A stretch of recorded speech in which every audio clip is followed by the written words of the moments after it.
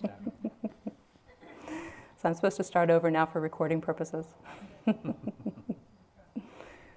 So Steve spoke last night about the Four Noble Truths and this deep message that the Buddha gave us through them of what he discovered about how we can arrive at a place of deep peace, deep contentment in our lives.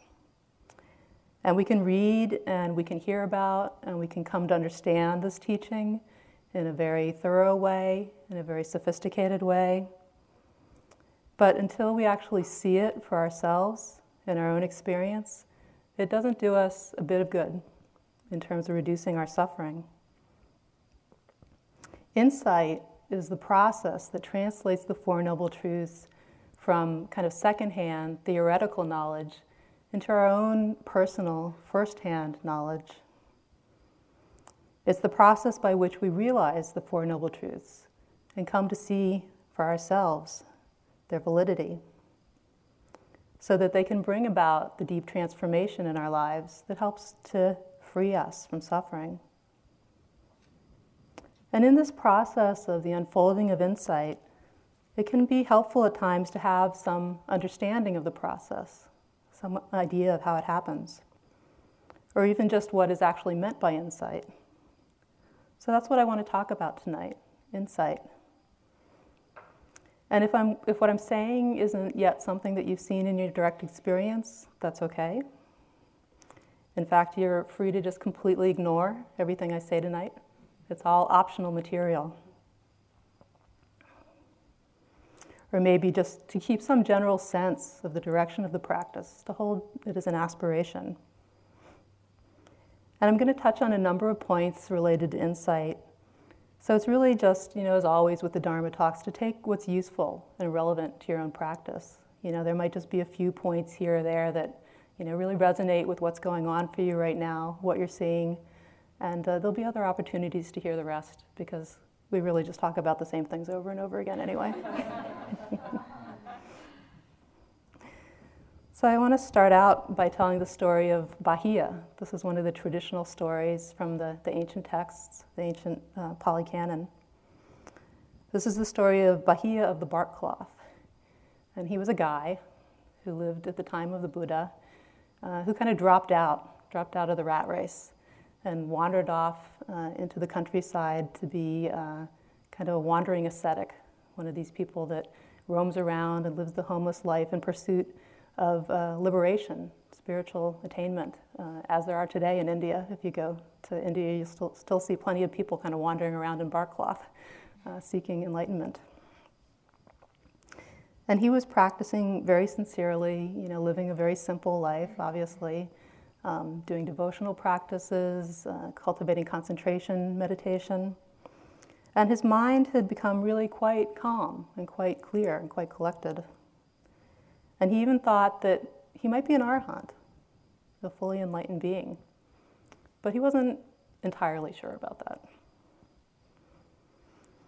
And as it happened, there was a former relative of Bahiya's that had passed away recently and been reborn in the Deva realm, the celestial realm of beings with fine material existence, and was living around the same area where Bahiya was wandering around. And one day Bahiya passed by this Deva without noticing her, of course, while he was kind of ruminating and mulling over in his mind, well, where am I on my path? Am I really enlightened yet or not? And the Deva noticed those thoughts in Bahiya's mind, and out of compassion, she materialized in a human form, in a visible form, and appeared to him. And she let him know as gently as she could that actually, in fact, he wasn't an arhat yet. And actually, in fact, he didn't have the slightest inkling of true wisdom yet, not even a little bit. But she told him that at this time there was a Buddha in the world, a fully enlightened teacher, and where he could be found, and that if Bahiya could find him, then the Buddha would answer all his questions and clear everything up for him. So as you can imagine, this made quite an impression on Bahiya, who hadn't seen a Deva before, let alone one that had been a former relative. And he was filled with a deep longing and a sense of urgency to speak with this Buddha, this amazing enlightened teacher that was there in the world and not that far away from him. So he set out at once, traveling by night and by day, several days' journey, walking on foot, until he eventually managed to track down the Buddha. And the Buddha at the time just happened to be in the midst of his alms round. It was in the morning, before noon, at the time when he and his companions, his fellow monks, were going out with their alms bowls to collect their one meal for the day.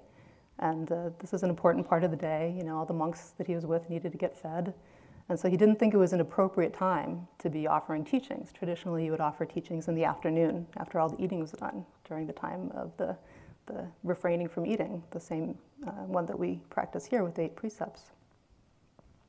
So he kind of put Bahia off and said, we'll come back a little bit later after we're done eating. But Bahia would not be satisfied with this. He wanted to know the Dharma right away, right now. So eventually the Buddha relented. And this is the very brief teaching that he gave Bahia, just as he paused for a few minutes while he was getting ready to go on alms round.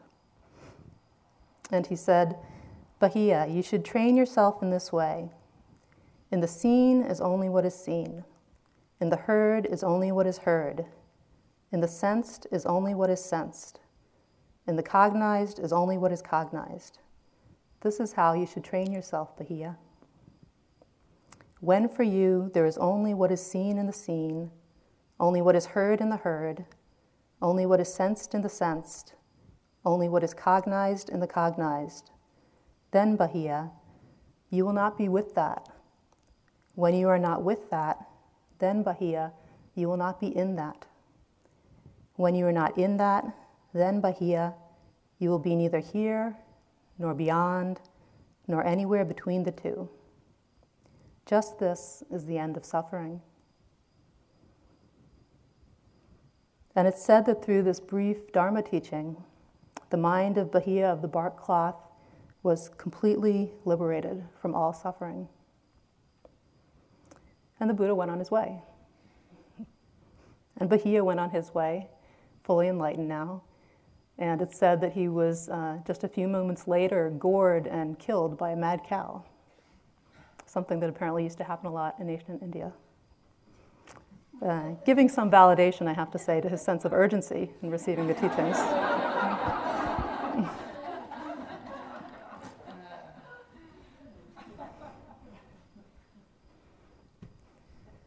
So I want to talk about, this pithy teaching. There's a lot in there, even though it's very short, obviously, enough for enlightenment.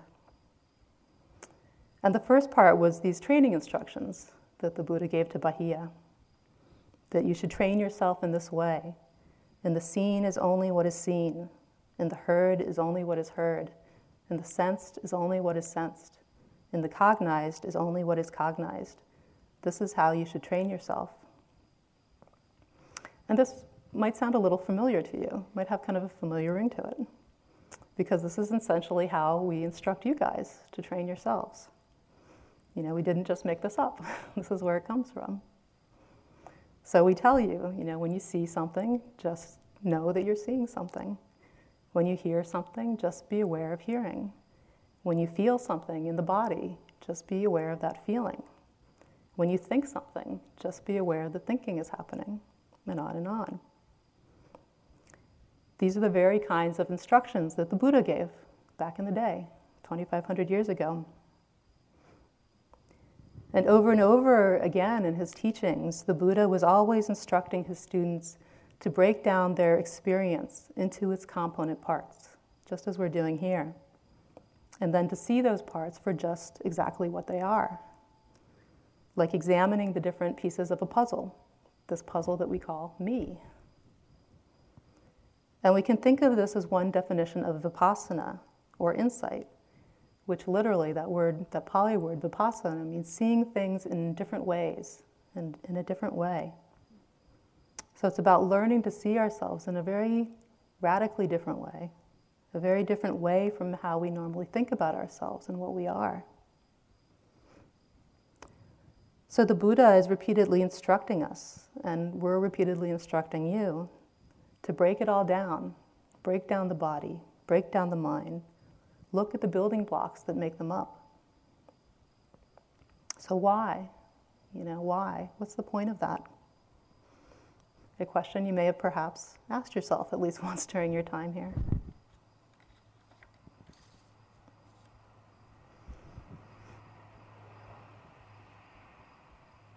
And the key to answering that question of why is in the second part of that teaching that the Buddha gave to Bahiya.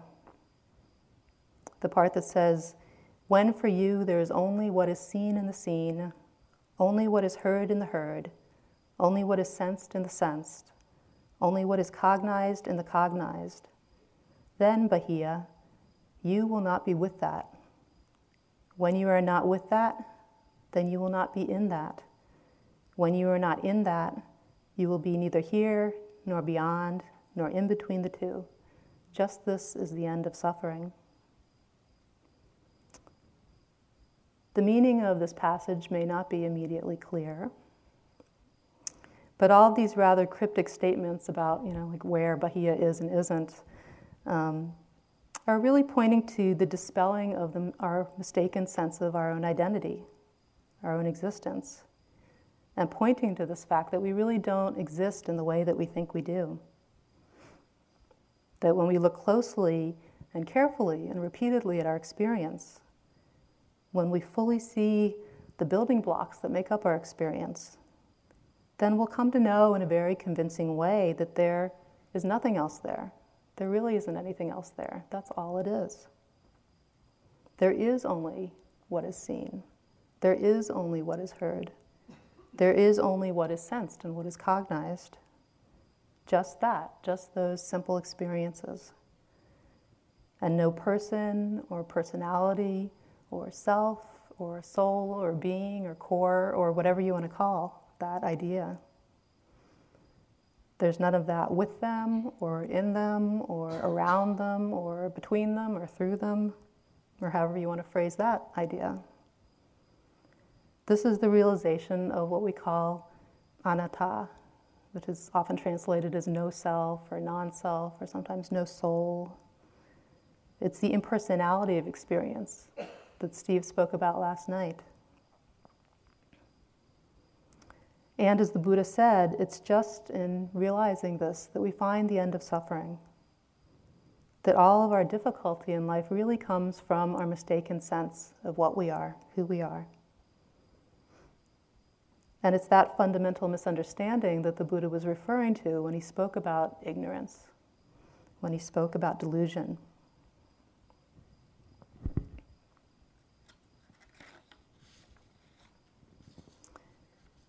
And this may or may not make a certain amount of kind of intellectual sense to you at this point in your practice. And that's completely okay. Whatever your relationship to this teaching is fine. What we're out to do in our practice is to investigate this theory. That's what we're here to do. If it were already completely clear, we wouldn't need to be here. But we want to find out, does insight actually reduce suffering? Is this really true, what the Buddha said? As Steve said last night, the Buddha used to say all the time, I teach one thing and one thing only, suffering and the end of suffering. So we're here to find out for ourselves, is that right? Was he right? So how do we actually do that? How do we come to see the experience of insight for ourselves, to confirm those noble truths for ourselves? How do we come to see the breaking down or the breaking up or the breaking through the sense of our own identity? And if we sat up here, and gave you the instruction to, okay, we're here for 9 days, just sit quietly and see through your mistaken sense of your own identity. You'd say, okay, whatever. So that's not how we approach it. There's just no way to dive into that task like that. And so the Buddha broke it down for us. He told us which pieces of the puzzle to start to look at, because we have to take it in manageable chunks. So he said, notice the breath, notice the body, notice feelings, notice thoughts, notice sensations, notice when you feel pleasure and pain, and so on, giving us kind of this map of all the pieces to the puzzle. And that we can do. That's manageable. We are all doing it. This is what we're here doing during these 9 days. We can learn bit by bit to tease out those different threads of our experience. We can listen to the meditation instructions and just try to follow them as best we can. Just finding one piece of the puzzle here, one piece of the puzzle there, and little by little examining them. Just a breath, just a pain in the knee, just another obsessive thought train. And just try to feel the bare experience of them. What are they really in and of themselves?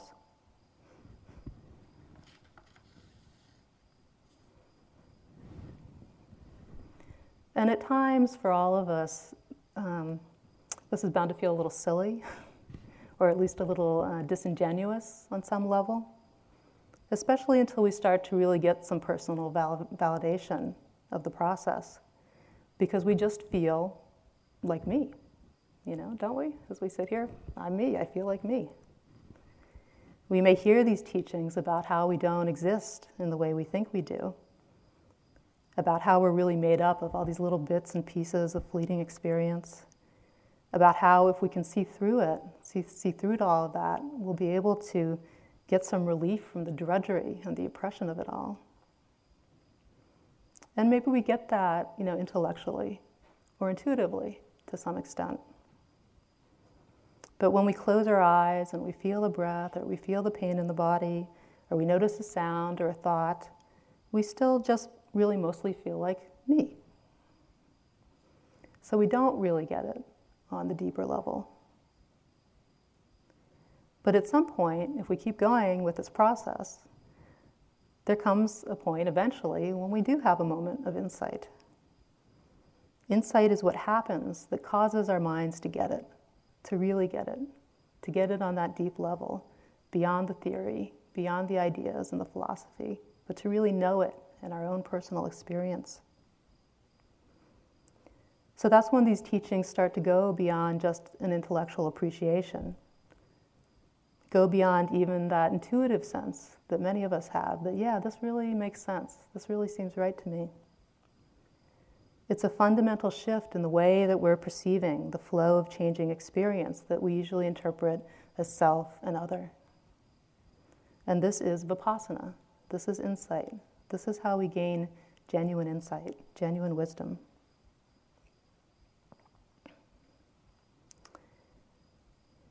So we might ask ourselves, why is it so difficult to see the different elements of our experience just as they are? If it's really true that this is what we are, just this collection of different strands of physical and mental experience, why is it so hard to see? Why do I always feel so much like me? If this is really the truth, shouldn't it be more obvious? Shouldn't we all know this already?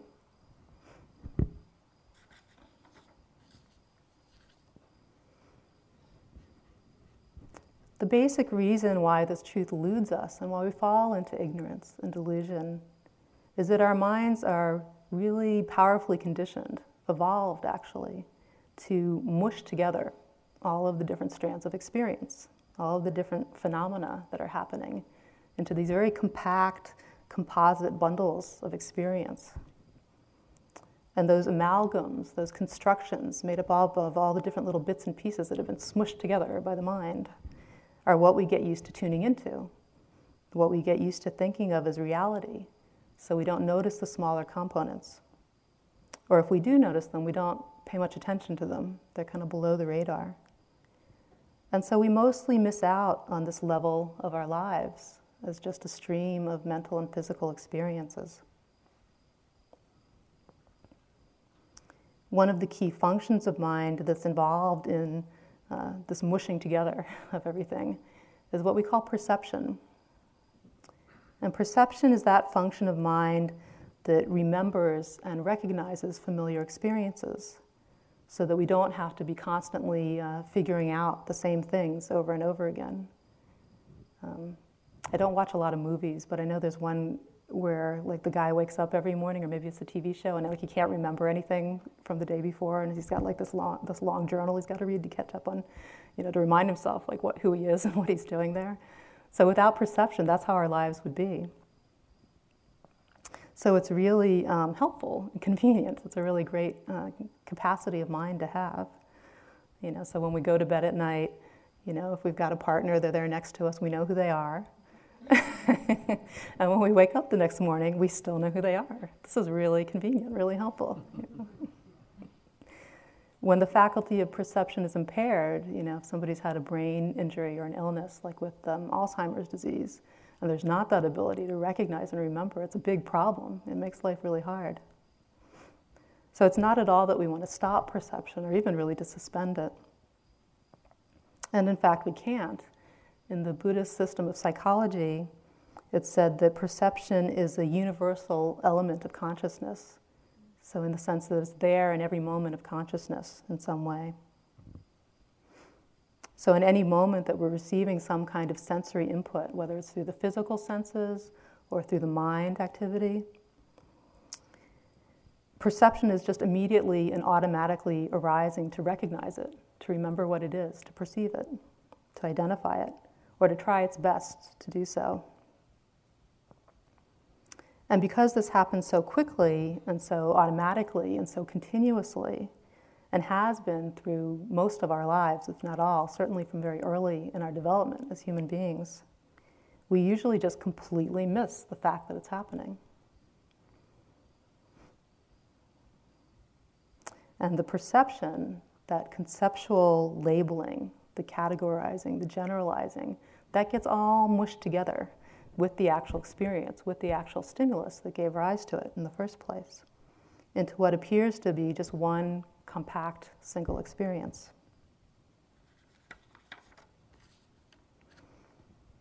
So I want to offer you now a really deep and profound Dharma teaching. Okay, so get ready. Prepare your mind. This could be the moment when it all breaks open.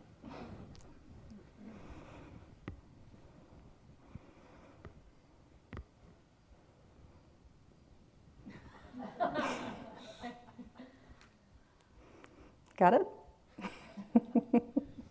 I'll save this one for later.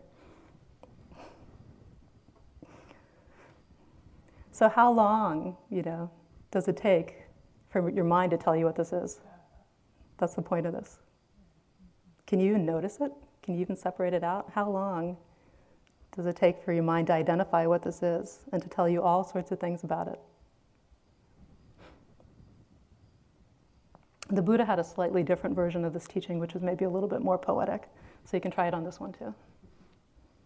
It went like this.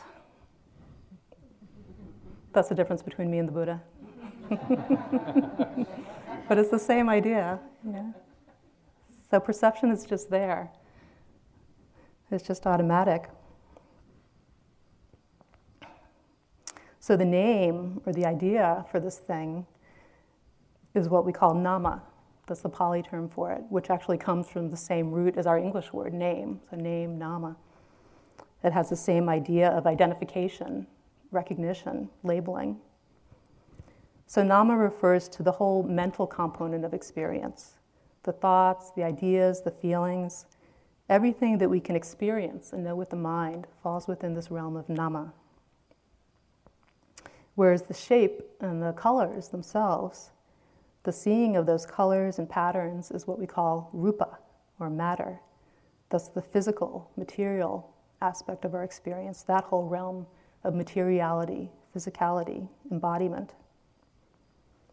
So rupa is everything that we can experience and know through the body and its physical sense organs. So I have one more of these visual aids here, and this one might be a little bit different. So just see what your mind does with this one. And I realize my visual aids here are a little bit small for those of you in the back. But can you guys kind of see that?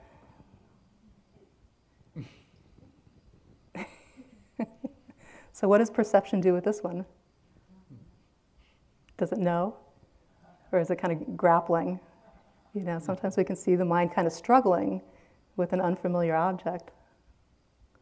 It turns out this is actually...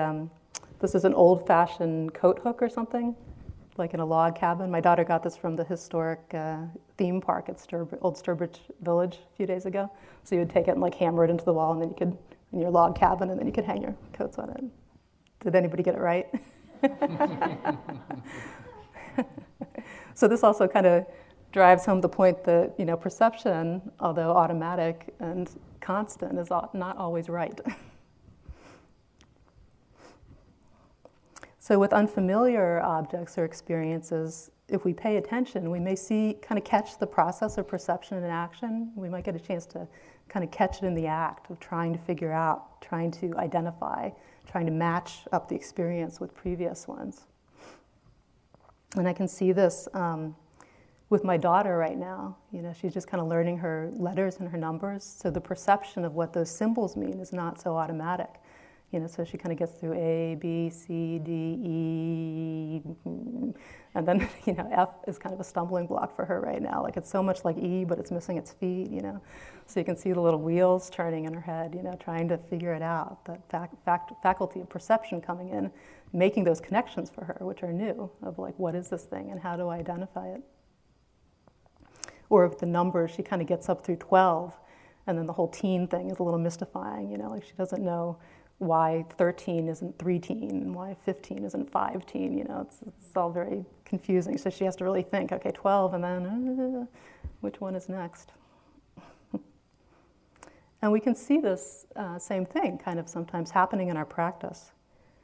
So some of you are reporting, that you're seeing something in your experience. There's something that awareness is picking up on, but you just can't quite tell what it is. It's like perception isn't really kicking in.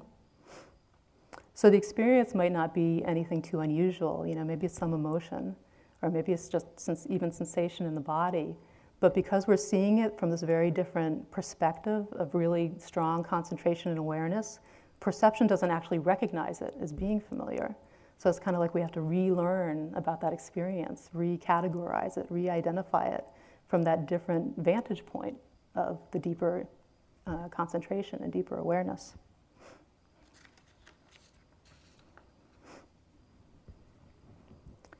So perception and sense stimulus, they get all mixed together in our minds. And we don't see that they're actually two separate experiences that are happening. And from there, it's just a quick, hop, jump, and leap into the proliferation of ideas and opinions and stories all about that basic experience. And we all know how that goes. The train gets going and we jump on it. And very quickly, we're far, far away from the actual experience, just the bare experience that gave rise to it all. So this is another important place where equanimity comes into our practice. We begin by cultivating awareness and mindfulness. That's always the starting point. That's always the bottom line. That's always what we come back to in our practice. Just that ability to connect with what's happening in the moment. And little by little, sure enough, the other factors of enlightenment start to come into play. They get stronger.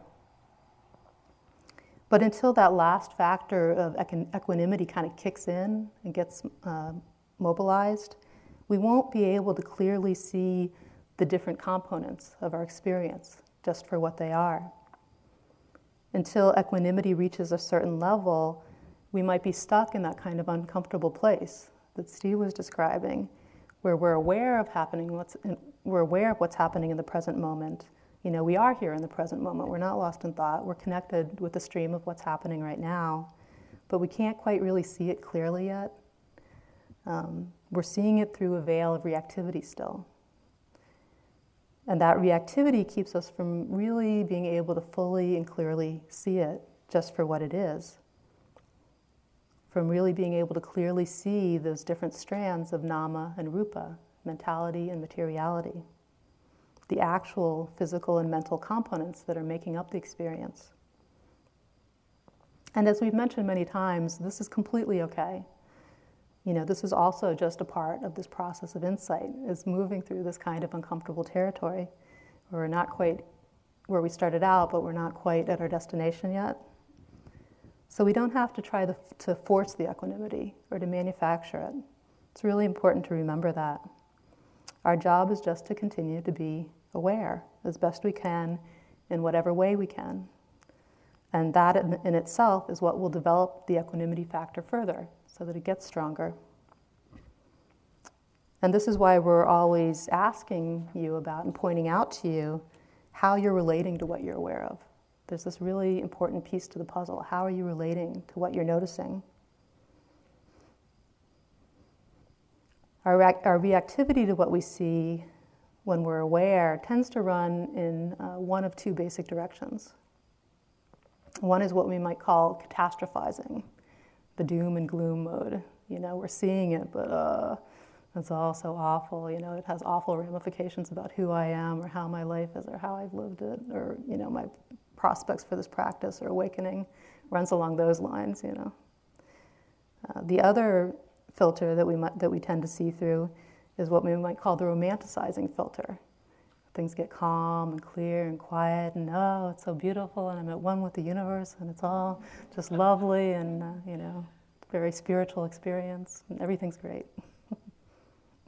Both of these are, falling into those extremes, the extremes of reactivity, either negative or positive. You can take your pick, but they're both filters of reactivity, overlays on what the actual experience is, just in its bare reality.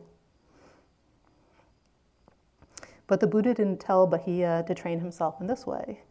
And the scene is just the scene, and it's really horrible. And he also didn't tell him to train himself in this way. And the scene is just the scene, and it's so fabulous. Instead, he said, in the scene is only what is seen, period. End of story. So this instruction in itself is suffused with an attitude of equanimity, just in its simplicity, just in its matter-of-factness. And this is the kind of balanced awareness, equanimous awareness, that we're moving towards in our practice, little by little, whatever path it takes for us to get there. And if at any time we sense, a different tone to our awareness, one other than equanimity, then it's just to include that in what we're being aware of. Then, when the equanimity does get stronger, which it will, if we just keep doing this practice, we'll be able to be aware of the Nama and the Rupa clearly, the mental and physical components of experience, without that intervening veil of reactivity, just as they are.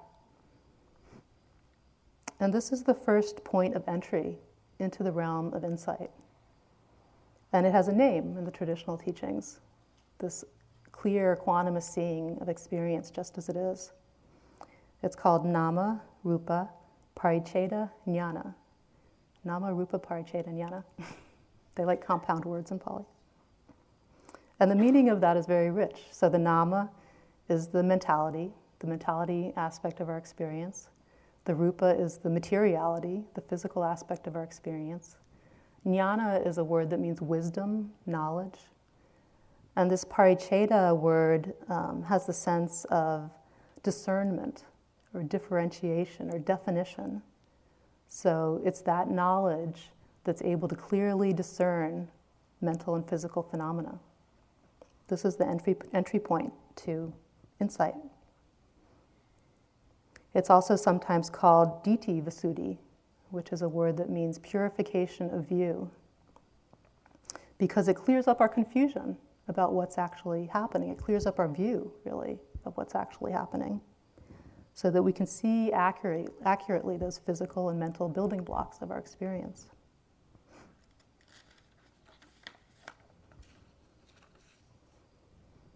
And again, this is not in any way an intellectual understanding or insight.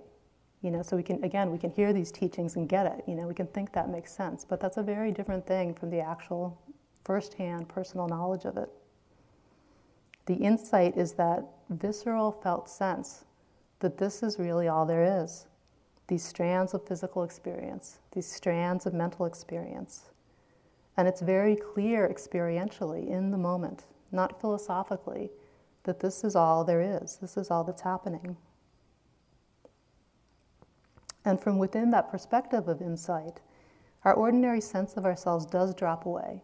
That's when it drops away. And we don't just feel like me anymore. We just feel a breath, or we just feel a sensation in the body, or we just notice a thought or emotion passing through the mind. Nothing that we haven't noticed 100 or thousands of times before. But the mind is connecting with it in a very different way, and we really feel the bare experience without all the veils, without all the overlay, without confusion, without the mushing together of all the components into larger conglomerations. And it may be for only the briefest moment. It doesn't have to last long. But it's a very important one, because that's the moment when we really start to get it. That this is really all there is. And the seen is just the seen, and the heard is just the heard, and the sensed is just the sensed, and in the cognized is just the cognized.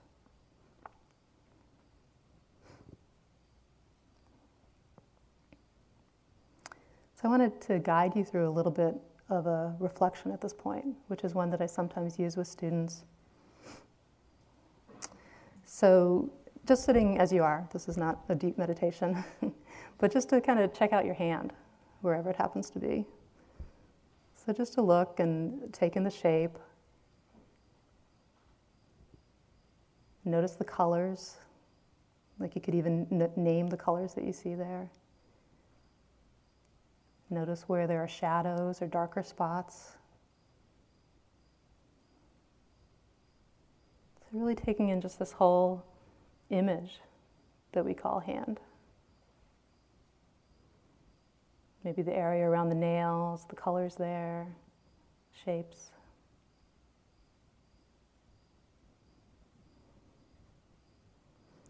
And now as you sit there, just to close your eyes now, just for a few moments, and feel that hand that you were just looking at. Really bring the fullness of your attention to it. Down through the wrist, into the palm, out through the thumb, all of the fingers. And notice what you feel there.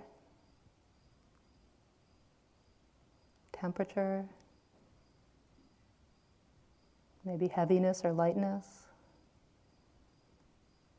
Tingling, vibration, throbbing.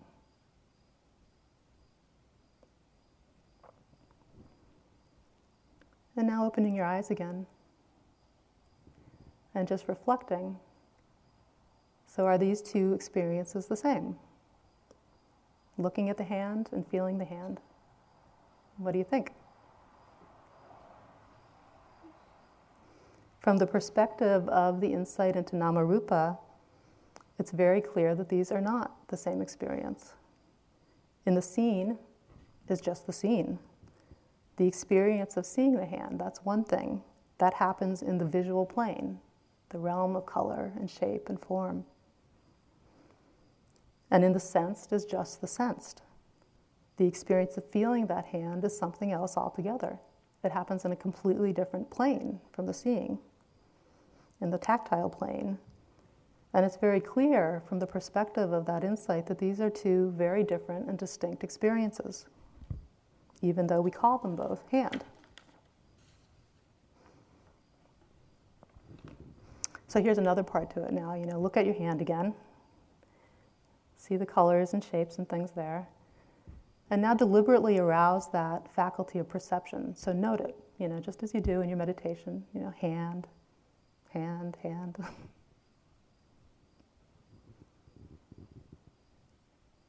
And now close your eyes again. Connect with the felt sensations again.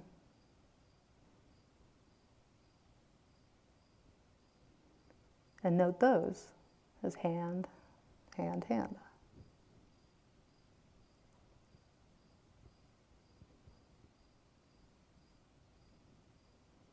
So opening your eyes again, you can check out, is the perception, is the name and idea of the hand the same as the visual image of the hand? Is it the same as the tactile experience of the hand, that felt sense of that part of the flesh? So again, from the perspective of Nama-Rupa, it's very clear that they're not. The physical experiences are Rupa, just that, the seeing and the feeling.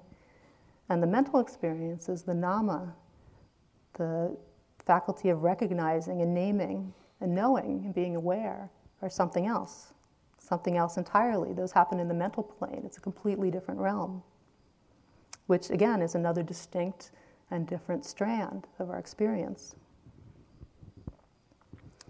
And we may start to feel this at times in our practice. So maybe we're sitting and following the breath and kind of noting in, out, or rising, falling, or whatever notes that we use, if we use them, to go with the breath. And suddenly it's just so clear. The feeling of the breath is one thing, and that cognizing, that conceptualizing of the experience, to give it that label, is something else entirely. That these are two distinct and different components of the experience. Or maybe we're out walking, and that internal narrator, the yogi Kosel, is commenting on every blow-by-blow play, of our walking meditation and all of its fascination. And suddenly it's just so clear. The feeling of walking is one thing, and that strand of mental commenting, that's something else. It's a different experience. So this is how we're aware of things when the insight into Nama and Rupa is active. It's the entry point into the realm of insight. And once we can see clearly what the building blocks of experience are, then we can begin to see into the deeper truths about their nature. So from this point, we can start to see the lawfulness of the links that connect one to another in an unending stream. We can start to see their breathtaking impermanence. We can start to see their uncontrollability. We can start to see their inability to really provide any lasting satisfaction. All of these deeper insights become accessible only when we can connect with Nama and Rupa, with physical and mental phenomena, just as they are.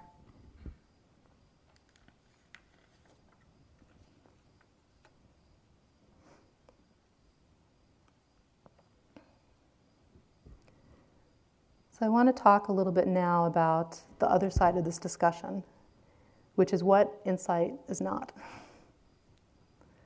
An insight in the very particular sense that we mean by it here, which is a very particular sense of the word. Insight in the sense of seeing through our mistaken sense of ourselves, our mistaken understanding of ourselves. Insight in the sense of coming to the point where we experience what we call me in this very different kind of way. What we might think of as insight with a capital I.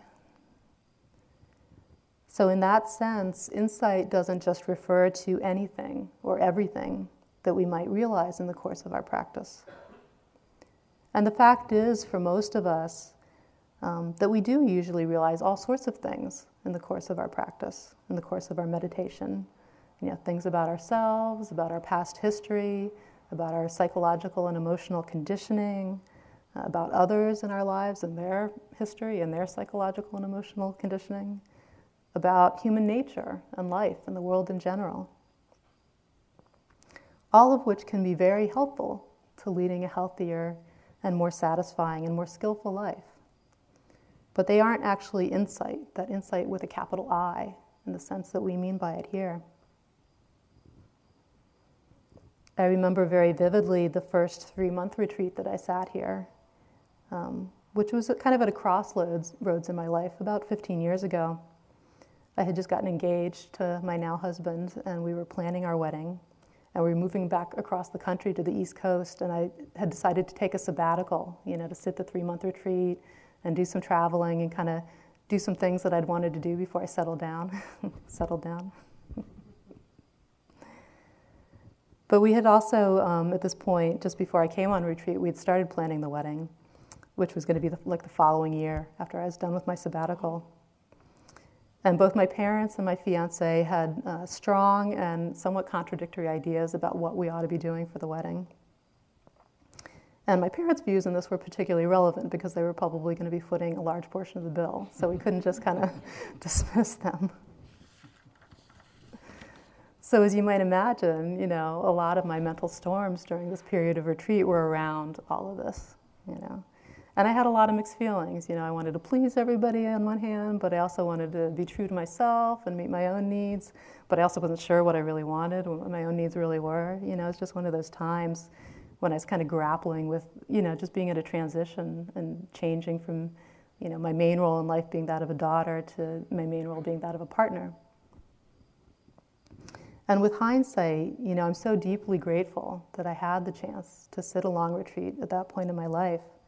I got a lot of clarity, a lot of insight with a little I into, what were my true thoughts and feelings, and what did I really want and need and why. And all of that understanding was tremendously helpful in navigating, not just the wedding, which turned out fine, but that whole period of transition in my life. Transition in my relationships with my parents and with my husband and with myself. And none of that was what we would call insight with a capital I. And yet it was tremendously beneficial, tremendously helpful. So I don't want in any way, disrespect the psychological and personal insight and understanding that can come out of a period of retreat. It can be tremendously valuable.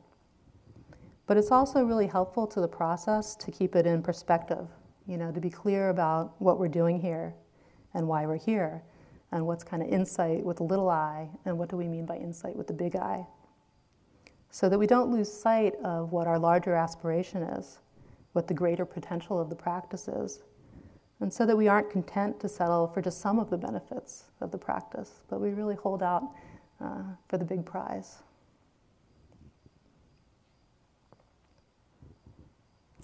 Also, kind of in respect to what insight is not, I wanted to talk a little bit about concentration and the effects of concentration that we can experience. Because the mental faculty of concentration is also strongly developed through this practice, and can also lead to very distinctive and unusual states of mind, from just slightly altered states of consciousness that just feel a little bit different from our ordinary perception, to really dramatically altered states of consciousness and very unusual, highly unusual experiences. So it can happen that we mistake one of these kinds of concentration-related experiences for insight. That's something that can happen.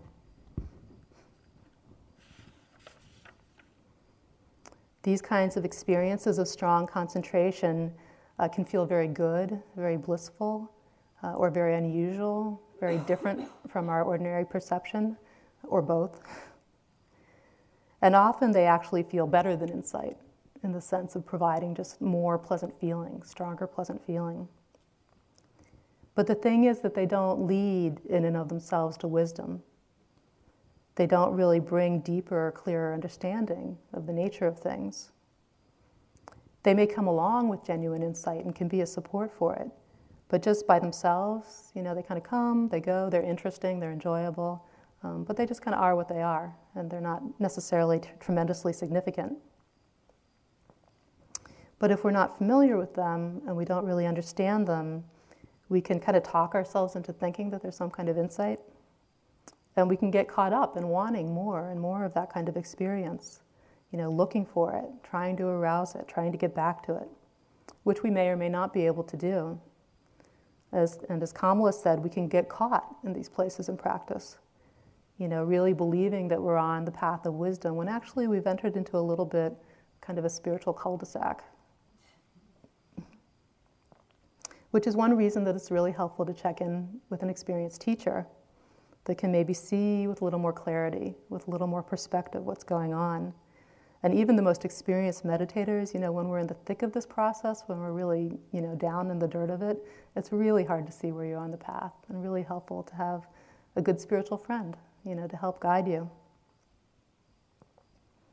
So it may be sometimes that when a yogi comes in to talk to us, we have to burst their bubble a little bit. And people aren't always happy, with what we might tell them. And this isn't out of any desire to be hurtful, but really out of compassion and friendship, and not wanting to see them get caught in places where we've seen other yogis get caught, places where we ourselves have been caught. And all three of us can relate many times in our practice when we've had to have our own bubbles burst. It's just part of the process at times. And with hindsight, we can usually see, what a gift this actually is, to have somebody that cares enough to take the time and make the effort to point out to us where we might be veering off course.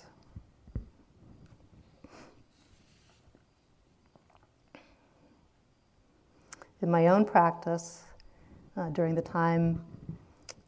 during the year that I was ordained in Burma as a nun, staying at U Pandita's place in Yangon. The first few months of that time were just really difficult, like just going through the whole culture shock of just living in Burma in what for a Westerner, relatively primitive circumstances, and then also being in robes, having my head shaved for the first time and adjusting to all like the etiquette of just being a monastic. And then also on top of all that, doing this practice, which over there is done very rigorously and is very quite demanding. So it's just really hard at first. But after a while, just sticking at it, the momentum of my concentration did start to pick up. And I started to have an experience that was quite delightful, where I'd sit down, I'd start to focus on the breath, the concentration would get stronger, and I would be bathed in a beautiful white light, kind of like this, life after death experience that you hear described sometimes, just bathed in white light and a sense of well-being and serenity.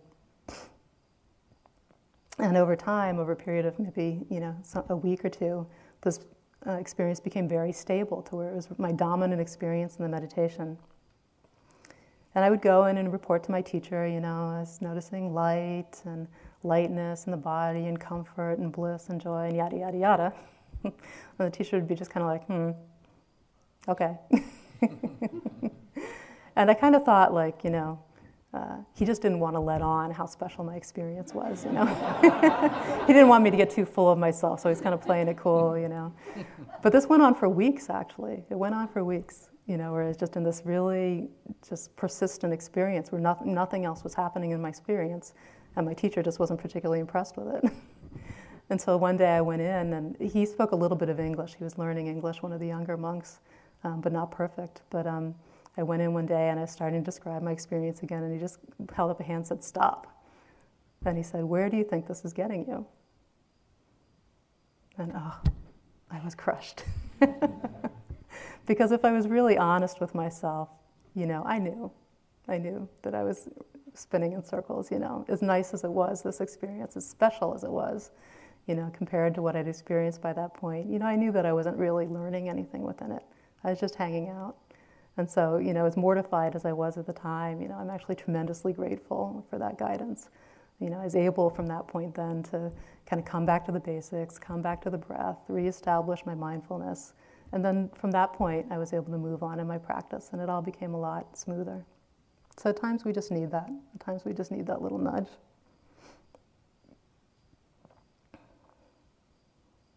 So we can misinterpret psychological openings as insight with the big I. Or we can misinterpret these kinds of strong concentration experiences as insight with the big I. Another thing that can happen is that we can get caught up in looking for or striving for an insight that we haven't yet experienced, that just isn't ready to come our way yet. Especially if we've done some reading or study of kind of the models of insight and how it happens, how it unfolds. We can get caught in this kind of striving, of leaning into the experience we're waiting for, of trying to reach someplace in practice where we think we want to be or we ought to be. And it can get to the point where we're not actually connecting with the present moment enough to see what's actually happening right now in our practice. The striving and that searching for insight, ironically, can take the wind out of the sails of our practice so that the momentum doesn't build and we don't cultivate those very qualities of heart and mind that will actually lead to the arising of insight and wisdom.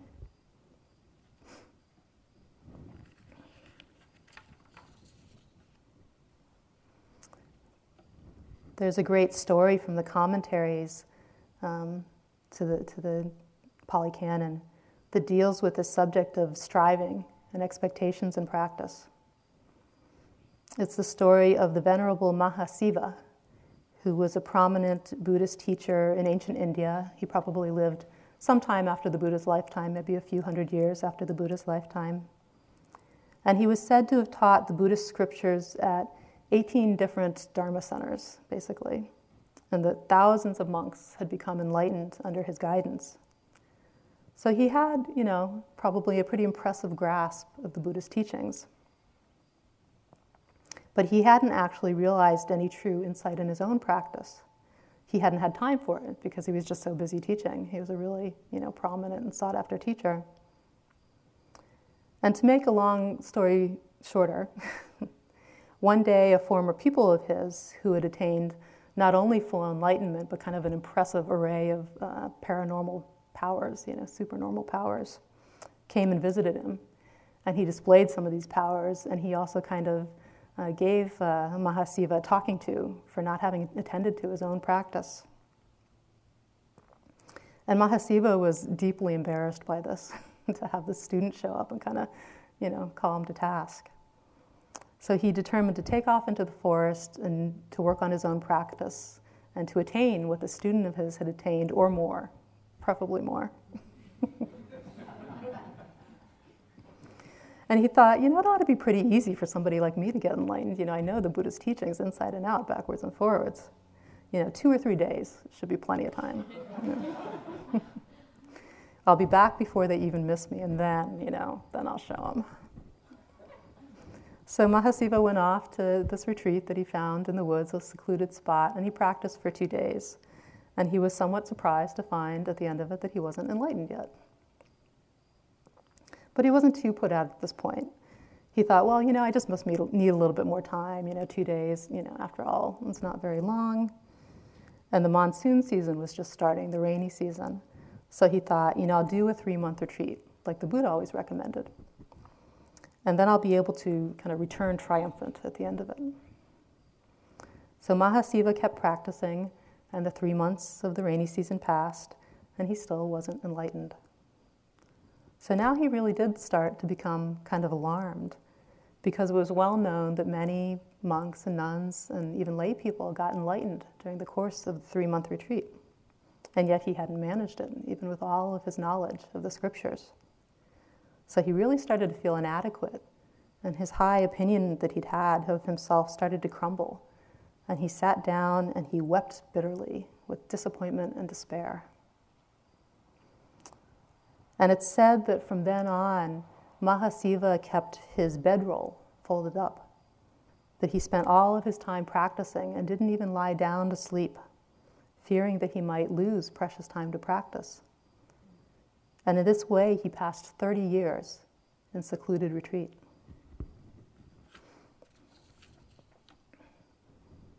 And at the end of every rainy season, when he found that yet another year had passed and he still wasn't enlightened, he would sit down and cry with discouragement and self-pity.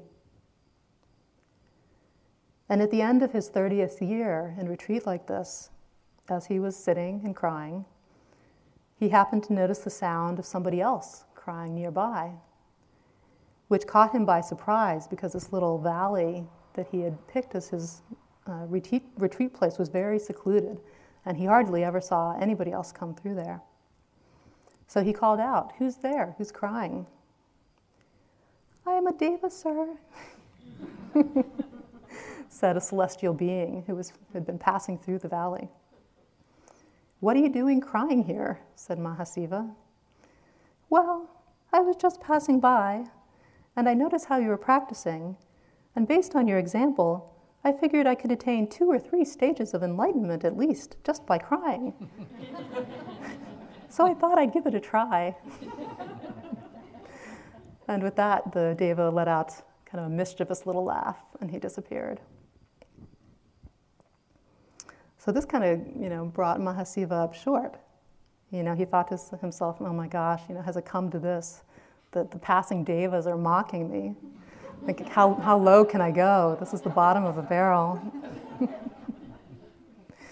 But then he reflected on what the deva had said, and he realized that this deva had a point. That as hard as he had been practicing for so many years, all the time it had been with an attitude of dejection and self-pity. And he had never seen it. He'd never realized it.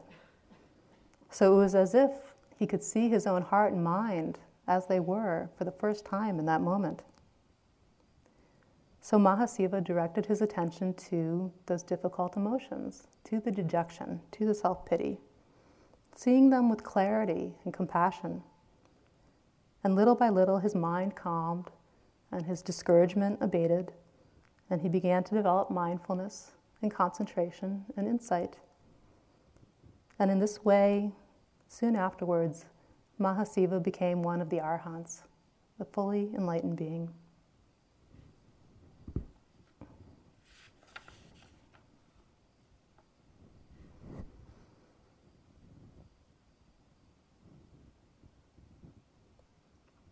So let's sit for a minute.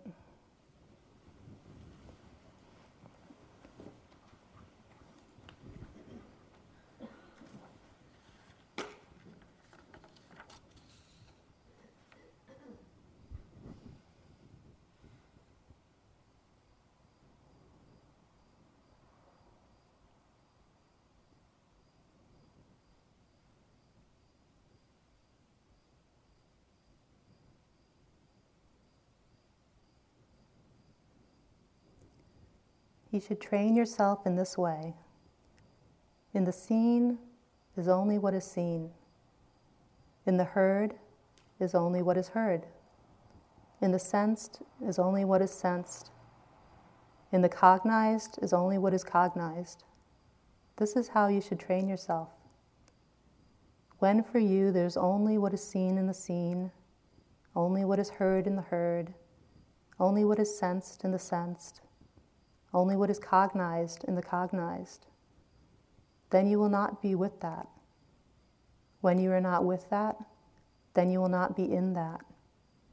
When you are not in that, then you will be neither here, nor beyond, nor in between the two. Just this is the end of suffering.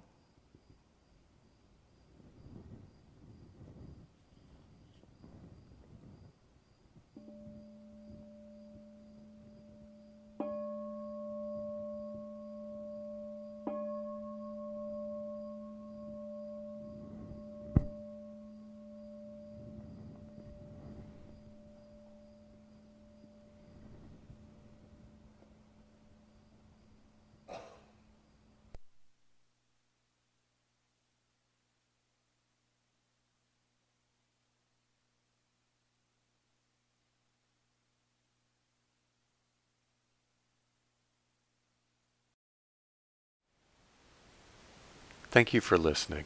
To learn how you can support the teachers and Dharma Seed, please visit dharmaseed.org/donate.